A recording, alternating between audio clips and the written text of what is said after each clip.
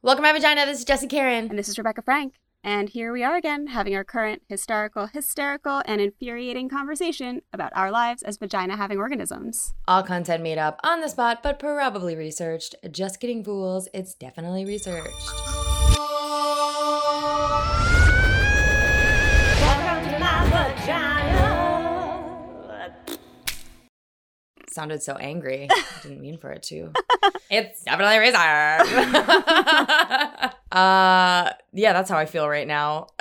Yeah, shit's crazy. Yeah, so today, we first want to start out by acknowledging that this is happening and that we should definitely pay attention to it, and we should find all the resources and email and protest. And as we've talked about before off the air, everyone has their own lane. Please try not to shame yourself as long as you're putting the work in some way. Donating to the cause or donating to local businesses that are owned by Black people or emailing the higher ups. Yeah, educating yourself, having hard conversations with your friends and family.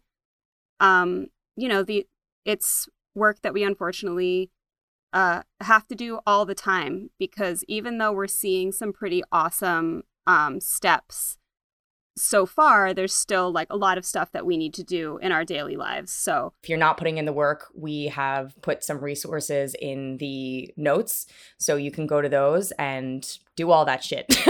Yeah, I'll put in, we're going to put in a reading list, some places to donate, and just like one thing that I wanted to make sure we just talked about this right before we came on is that one of the big places people are donating now is bail funds, which is really important.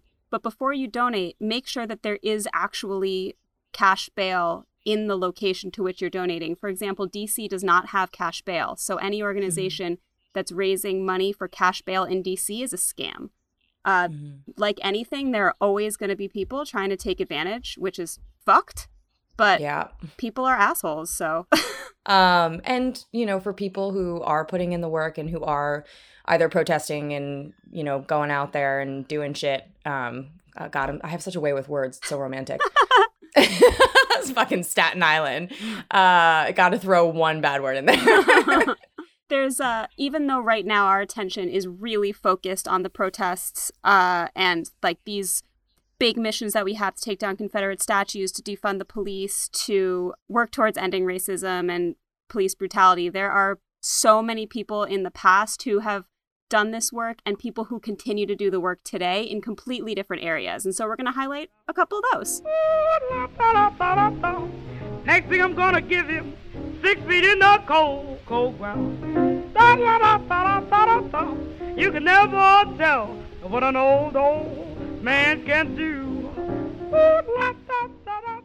Okay, so in honor of Pride Month, I chose Gladys Alberta Bentley. She was a gender-bending blues performer who became 1920s Harlem royalty. Wow! She is pretty cool. She was known for donning a top hat and tuxedo. She performed in Harlem spots like the Clam House, which was a Prohibition-era speakeasy in Harlem. She also performed a lot at I could be saying this wrong, the Ubangi Club. It's Ubangi. Yeah, she's considered one of the boldest performers of her era.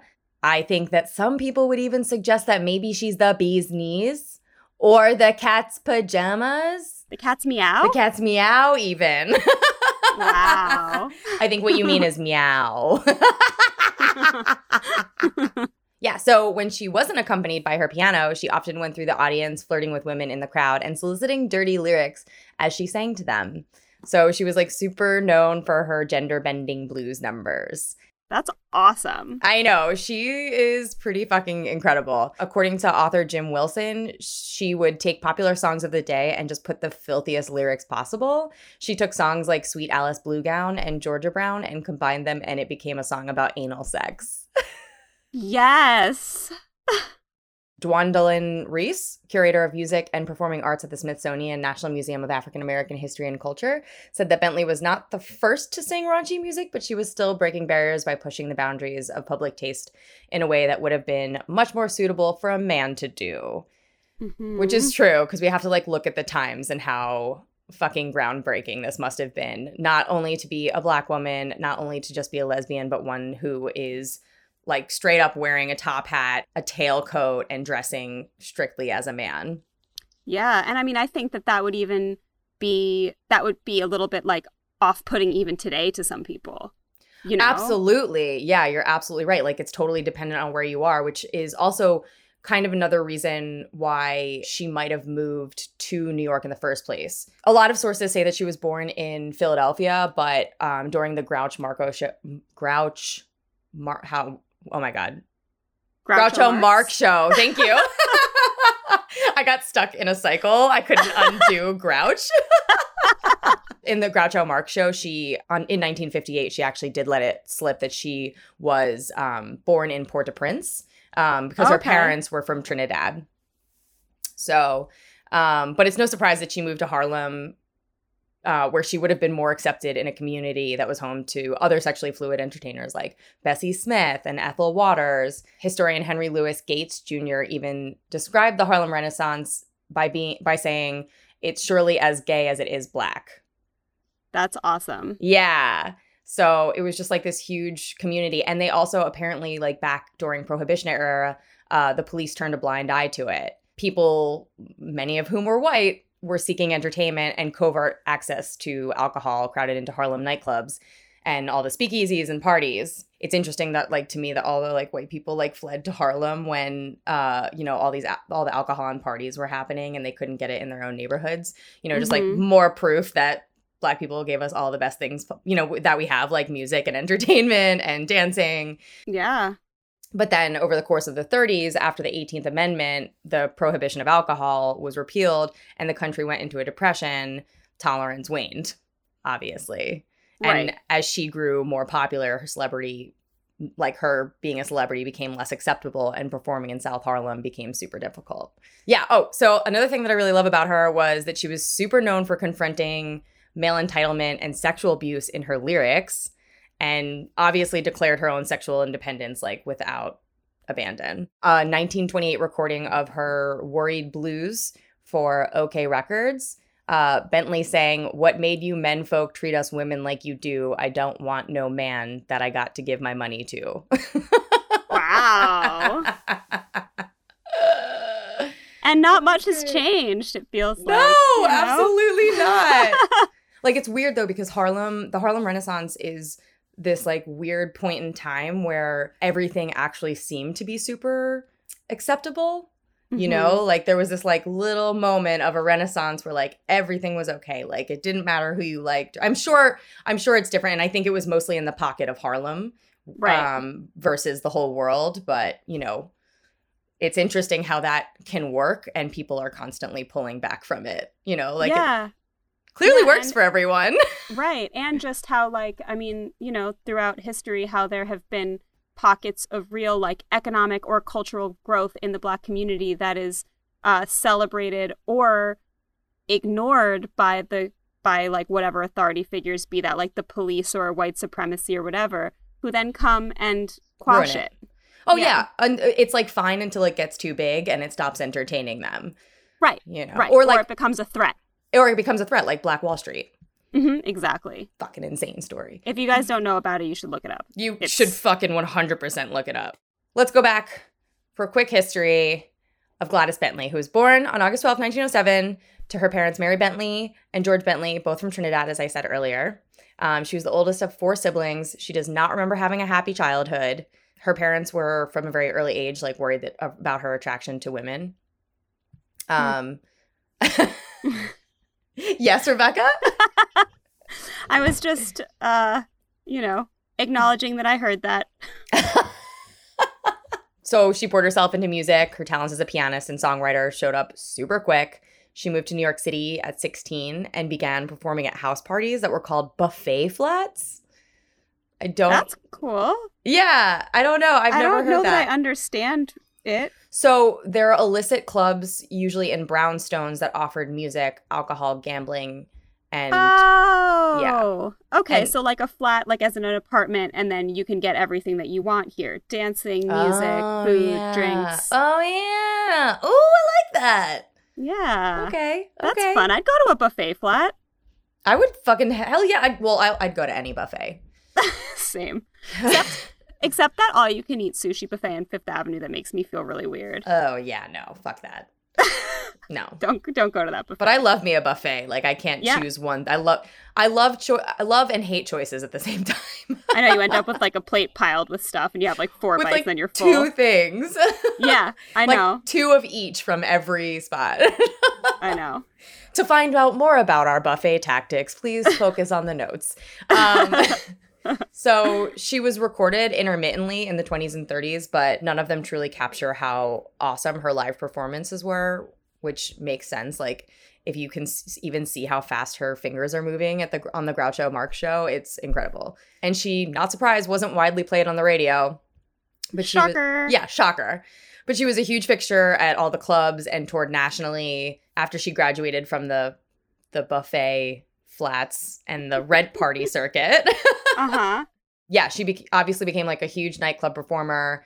In an article she wrote about her life for Ebony magazine and said that soon after arriving in Harlem, she auditioned at the Madhouse, a venue on 133rd Street, which was in need of a male pianist. And at the Madhouse, the boss was reluctant to give her a chance until she had to convince him by literally showing him how fast her hands flew over the keys. And when she finished her first number, the burst of applause was like insane.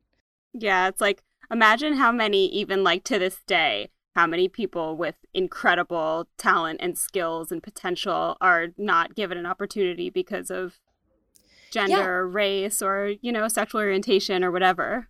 And it also must take so much, like, she's clearly such a bold human. Like, it must take so much gusto to, like, be like, no, you're gonna fucking listen to me. Like, that takes a lot more than people realize. So, like, that alone, and to be, like, a Black woman who is a lesbian and, like, dresses like a man, I can only imagine. Yeah, at that time. At that time, how much she had to, like, prove and to force people to prove. Like, to, like, be like, let me show you how fucking good I am. For the customers of the club, one of the unique things about her was obviously her shirts and her Oxfords and her short Eton jacket and her hair cut straight back. But advertisers would promote her as a male impersonator. I feel like they missed the point. Yeah, as they often do. And at the height of her fame, she said in an Ebony essay that she was living on Park Avenue with a team of servants paying $300 a month in rent, which is over $5,000 in today's dollars. Wow. Yeah. Yeah, so she was doing okay. Yeah. She also at one point told reporters that she married a white woman at a ceremony in New Jersey. And just from the quote that she said to this gossip columnist makes me love her. She had told the gossip columnist that she had just gotten married. And the gossip columnist asked, well, who's the man? And she scoffed and said, man, it's a woman. That's awesome. So there's obviously that columnist hadn't done any research. No, right? Seriously. Yeah. There's no record of that union taking place, but the story is still a glimpse of like how fucking unapologetically open she was about her sexual orientation. And this is a quote from Wilson that I spoke about earlier, who said that one of the frustrating and joyous things about Gladys Bentley was that she was constantly reinventing herself. Oftentimes when she mentioned something about her personal life, you had to take it with a grain of salt and not necessarily take it for the truth, because she like knew what people wanted and she knew what the press wanted. Yeah. I mean, creating a persona it's like she branded herself, and before branding was a real thing. You know what I mean? Like, talk about being ahead of her time. Yeah. Yep. She wound up, an Observer called her show because she would sometimes appear at the Apollo Theater or the Cotton Club. She held residency at a club on Park Avenue in Midtown. But in 1934, Midtown Manhattan, the King's Terrace was padlocked by the police officers after an Observer complained of the dirty songs performed there. And an Observer called it a masculine garbed smut singing entertainer. She probably loved that. I hope so, but she apparently also shut down the King's Terrace. Wow. It led to the shutdown. Wow. It's like they decided they like had let her go ahead and do what she was going to do until someone made like a official complaint about it, and then they felt like they didn't have a choice. And you know it was a Karen. You fucking know it was like a girl with a dog and a leash at Central Park. It's like Amy Cooper 50 years ago. She's not even in the club. Right? She's just walking by outside. Yep. So anyway, I'll skip pretty much to the end, but she never stopped touring, but she at some point, you know, after the prohibition was repealed and everybody started to get a little bit less accepting, she moved to LA and was sometimes often forced to wear skirts on stage. Like the only place that she wasn't was Mona's 440 Club, the first lesbian bar in San Francisco. Mm-hmm. But then the Red Scare brought a new wave of repressive social politics in the McCarthy era. Right. And they targeted homosexuals. And obviously she became a national menace just for being who she is. But she never stopped touring. She began to consistently like wear women's clothing in the 1950s. She got married twice to men. One of them who denied it, which is weird. Really? Yeah. Weird. And then here's where it gets a little sad, but let's not forget this person was fantastic. In 1952, the same year she signed a recording contract with the Swingtime label, she wrote in the Ebony essay titled I Am a Woman Again that she had undergone hormone treatments to help her identify as a heterosexual. She described the life of, yeah, I know. Ugh. Imagine working that hard to be who you are. It just goes to show you that it's like a daily struggle for, you know, depending on where you are and what time and all this kind of stuff. If you're not living in an accepting society, you have to struggle to define yourself as you want to be every single day. Sometimes you just get tired. And man. And even if you don't, like, that's a conversation I was having with somebody the other day where they're like, and I agree, like, don't get me wrong, like, there is persistence and you have to keep fighting. Like, that's what life is all about, obviously. But that doesn't fucking include, like, people straight up being like, okay, well, like, if you can't perform anywhere because of the color of your skin or because of your sexual orientation or your, you know, sexual preference, then, like, what the fuck are you supposed to do? Yeah, at a certain point, it comes, like, it's beyond what you're able to fight for. Yeah. Because, like, you can keep fighting and when people look back, the fight will be really important. But God, in the time, it just must feel so fruitless. Yeah. And also, like, look how easily we erased. I had no idea who this was. Yeah, I didn't either. It was so fucking easy to erase this person who was, like, obviously clearly talented. And so many other names came out of the Harlem Renaissance. Where's hers? Yeah. You know? Yeah.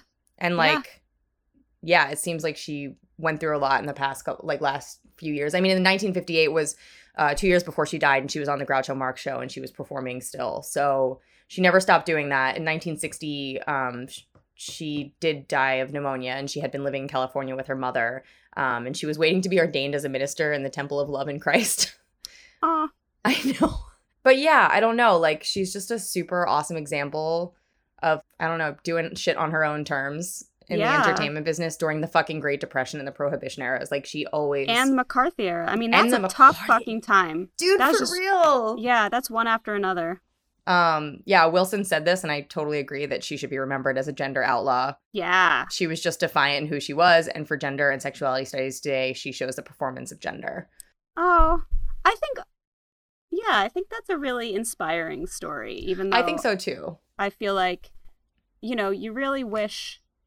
I mean, who knows who she would have been without the tests that she faced. Yeah. But at the same time, you wish that you could really see people just be themselves without having to fight for that basic right. Totally. But you know? At the end of the day, like, I at first was like, this seems like such a really sad ending, but also it's kind of not. Like, this person lived through all these, like, crazy fucking ridiculous eras and still was performing until the day that she died. Mm-hmm. Yeah. And that's, you know, and that's what she was fucking good at, and she was still bringing joy and, like, I don't know. Yeah. Yeah. And she fucking killed the Renaissance. Yeah. I'm going to go look up her videos. Oh, it's beautiful. You should. And on the Groucho Marx show, it was so funny because she at some point was like, he was like, why don't you sing us something? And she's like, well, what do you want to hear? I have 500 songs that I could sing you right now. And I was like, girl. That's awesome. That is so cool. I'll have to look up that performance. I'll put it in the episode notes for everybody. Yeah, definitely look her up when she's singing and doing piano. Her piano is, like, outrageous. Yeah, awesome.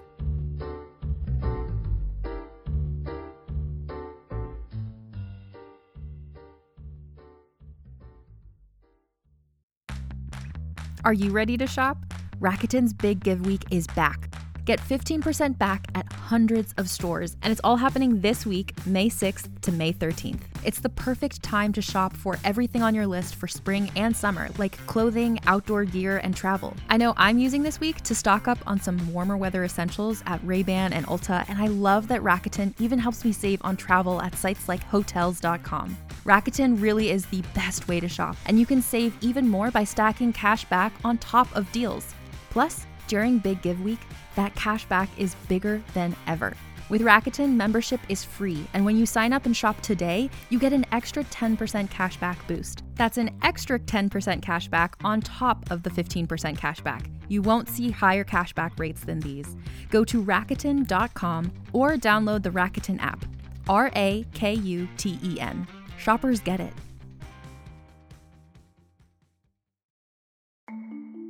As a podcast network, our first priority has always been audio and the stories we're able to share with you. But we also sell merch, and organizing that was made both possible and easy with Shopify. Shopify is the global commerce platform that helps you sell and grow at every stage of your business, from the launch your online shop stage all the way to the did we just hit 1 million orders stage. Whether you're selling scented soap or offering outdoor outfits, Shopify helps you sell everywhere. They have an all-in-one e-commerce platform and in-person POS system, so wherever and whatever you're selling, Shopify's got you covered. With the internet's best converting checkout, 36% better on average compared to other leading commerce platforms, Shopify helps you turn browsers into buyers. Shopify has allowed us to share something tangible with the podcast community we've built here, selling our beanies, sweatshirts, and mugs to fans of our shows without taking up too much time from all the other work we do to bring you even more great content. And it's not just us. Shopify powers 10% of all e-commerce in the US. Shopify is also the global force behind Allbirds, Rothy's, and Brooklinen, and millions of other entrepreneurs of every size across 175 countries. Because businesses that grow with Shopify. Sign up for a $1 per month trial period at shopify.com/realm, all lowercase.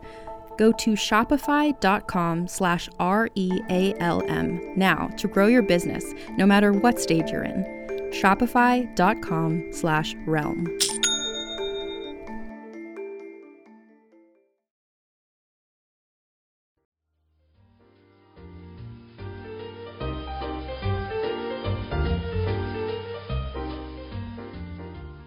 I've got Krista Scruggs. Mm. She's really fucking awesome. I was trying to figure out who I wanted to talk about. And while I was looking around the internet and kind of trying to find someone interesting who I'd never heard of before, I found this woman, Krista Scruggs. She's a biodynamic winemaker. Ooh. And the thing that made me really excited is that her tagline for her vineyard that she has is just fucking fermented juice.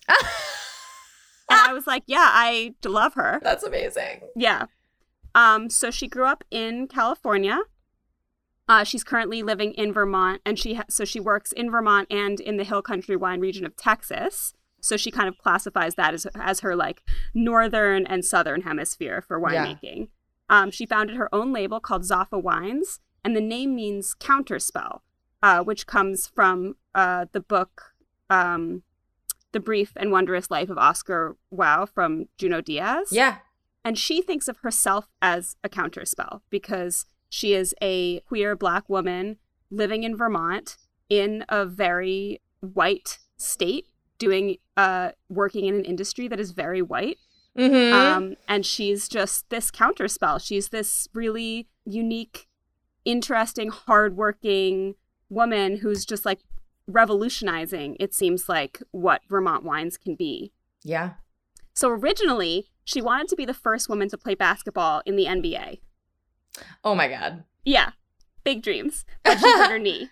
Okay. So she decided to try doing something else. So she started working with a wine company in California, but felt disconnected to the land. And so she decided she wanted to kind of travel around and learn some more about the farming aspect. She wanted to know everything about how good wine is made. So she went to she was in Washington State, she went to Italy, she went to France, learning everything, how to harvest, how to grow, about, pH balance, all this kind of stuff. And so after all of that, she moved back to the US, ended up getting a job in California which wasn't for her. And she moved to Vermont, where she started working with this woman, Deirdre Heekin, who was her mentor. And in Vermont, she was able to start the label Zaffa. And her first vintage she called Jungle Fever, which stood out in like the natural wine world because it was really good, apparently. And the name is super provocative for like this really like, you know, hoity-toity industry. Right. So 6 months after pouring her first wine, she was named one of Wine Enthusiast's 40 under 40 tastemakers back in 2018. So I read this interview that she did with Marissa Ross from Bon Appetit magazine, and she was talking about how she didn't find the reward terribly like supportive of her journey and what she had done. She felt that as a Black queer female winemaker, she thought it was kind of like skewed almost. And this is a quote from the article. She said, "There is this narrative that I'm this poor Black girl from Oakland who got plucked out of a wine bar, started making wine in Vermont on a lark, and became an overnight success. But I'm from Fresno, from Central California's farming belt." Her grandpa was a farmer in California, so she grew up spending weekends farming with him. And it, you know, it highlights the fact that like the story of Black farmers in America is not told at all. And there's this assumption that you have to have this like ghetto to glory timeline, that every Black person came from an inner city, and just, you know, like, why is that the only narrative? right. And that talent was stumbled upon instead of honed. And that it's like luck instead of hard work. And it's just, you know, it's crazy. So she said that, you know, she just found like the whole thing, like part of why she wants her fame to be about the quality of her wine. And of course she wants to change the face of winemaking and be like, it's acceptable for anybody to do it. But she also she wants her story told accurately. Mm-hmm. So she decided. That would be nice. Right? So she decided that instead of just launching her own label, she also wanted to be a Vigneron, which means it's a grape farmer. So she has her own vineyard also. Okay. Amazing. She does it all. And she only hires women. Fuck yeah. Yeah. She's like, I know that, you know, you're seeing my vineyard and you're just seeing women around here. And I'm making an intentional decision to only hire women because I think it's important for us also to have a place. And I want us to have better representation. What a weird concept. Right? And she's talking about how like people don't spend as much time talking about how good her wine is. I mean, the descriptions that I read of her wine was like, I want to taste it. But she spotlighted for her race and her gender because that's the story that people want to hear. Mm-hmm, mm-hmm. And like those people love those like rags to riches stories. Mm-hmm. And she said, you know, I'm proud of my history and I'm proud of who I am. And I'm happy that people want to highlight all of these things about me because they are acknowledging that she's struggled in a homogenized industry. But that's only part of the story. Exactly. Like they don't take the time to actually get to know her and learn her story. And her work. Also like the things that she's making. Exactly. Versus her story is important, but like what she's making, it like focus on like how she got that, how'd she do that? Right. She's not making the wine for her story to get out. She's making the wine because she loves to make the wine. Yes. But she was able to break into this very white and male industry because she's fucking good. Yeah. And it's not because someone took pity on her. Right. You know? Yeah. So she says, another thing that she said was that people are always saying like there's like this idea about like the importance of diversity, of course, but that people that she gets included in these different lists because people say that they need her. Mm-hmm. And like this idea that they need someone who looks like her doing what she's doing. So they commoditize the fact that she's a Black woman in Vermont rather than, like you were saying, allowing her product to speak for itself. Yes. Yeah. And she said, I thought this quote was really cool. She said, they're commoditizing the fact that I'm a Black woman in Vermont. It doesn't just undermine the last 8 years of my life. It erases my history, which already happens as a Black person. Mm-hmm. But she's built this like really amazing community in Vermont. She became friends with the people who make Shaftesbury cider. And they gave her a loan to help her open a cellar and tasting room in Burlington. Cool. Yeah, and then her apple supplier, because she does some like some wine with foraged apples in it. Ooh. Yeah. I want to go to her. I do too. I know. I'm just. You want to take a road trip? Yeah, let's go there. Like my mouth is salivating. I know. So she also, her apple supplier, this guy Carl Cobb of Canamuck Farms, he helped her to get a lease for 40 acres of land on Grand Isle. So she was able to have 10 acres of vines and 20 acres of apples. So that opened, I think, for the 2019 year. Yeah. So she's just really awesome. She's like, I'm doing all of this stuff. She says she's far away from her family and from, anyone that looks like her. But she says if that's the cost that I have to pay to make the wine and to like live my purpose, then that's what I'm going to do. And I'm just going to let what I do speak for itself. Yes. She's just like, I watched Dope. so many videos with her and she's just so fucking cool. Awesome. Yeah. Oh my God. And I just like, been thinking a lot about like how overwhelmingly white the, alcohol and wine industry is. Especially wine. Are you kidding me? I don't know. I just love it. I love this story. And it's like thinking about all of the other, groundbreakers in all sorts of different industries, these different trailblazers who just open up possibility. Yeah. It takes one person to really like smash expectations. Yeah. To let other people's minds grow to what possibilities are there for them. Yeah, absolutely. Ugh. So yeah, I'm excited to see. I like that what here I she am does. attitude. Yeah. Like yeah. even like just thinking about Gladys and this woman too, just being like, this is me. Yeah. It's fucking awesome. Yeah. And I'm just doing what I do because I love it. Yeah. And so get out of my way. I need that. I need that in my head. Me too. So yeah, that's Kirtsa Scruggs. And she's like young too, just like crushing it. She's like around our age, I feel like. At least, I mean, I didn't look at her birthday. She looks like she's around our age. I don't know. But yeah. She's pretty. She sounds pretty phenomenal. Cool. Yay. Yeah. Oh, that was great. Yeah. I love that. I can't wait to taste her wine. I know. And like also love that we're in the middle of her story. Yeah, exactly. I like exactly. that. I like that. Yeah, I'm really interested to see where she goes because I mean, she could change everything. Yeah. Because natural wine is exploding right now. So imagine, a like queer Black woman getting on the ground floor and being able to really revolutionize that entire industry. Hell yeah. That just changes possibility. Yeah. Changes everything. Amazing. Yay. Oh, cool. Yeah, so that's Kirtsa Scruggs. That's Kirtsa Scruggs. First and foremost, wine is an agricultural product. And I hope that when people see me carrying buckets and barrels of grapes and it clicks with them, that what's in their bottle came from somewhere. And these people are wearing their clothes that they're wearing out in the vineyard and that they can make that line that this first is something that was farmed and had a lot of TLC and care that went into it. Now that you've met some really awesome trailblazers, just want to kind of bring it back around to current day and everything that's happening and just say that this is a marathon. A lot of the changes that have been made in the past have taken weeks or months or years of sustained movement. And so it's okay to take some time off to care for yourself because you're no good if you're burned out.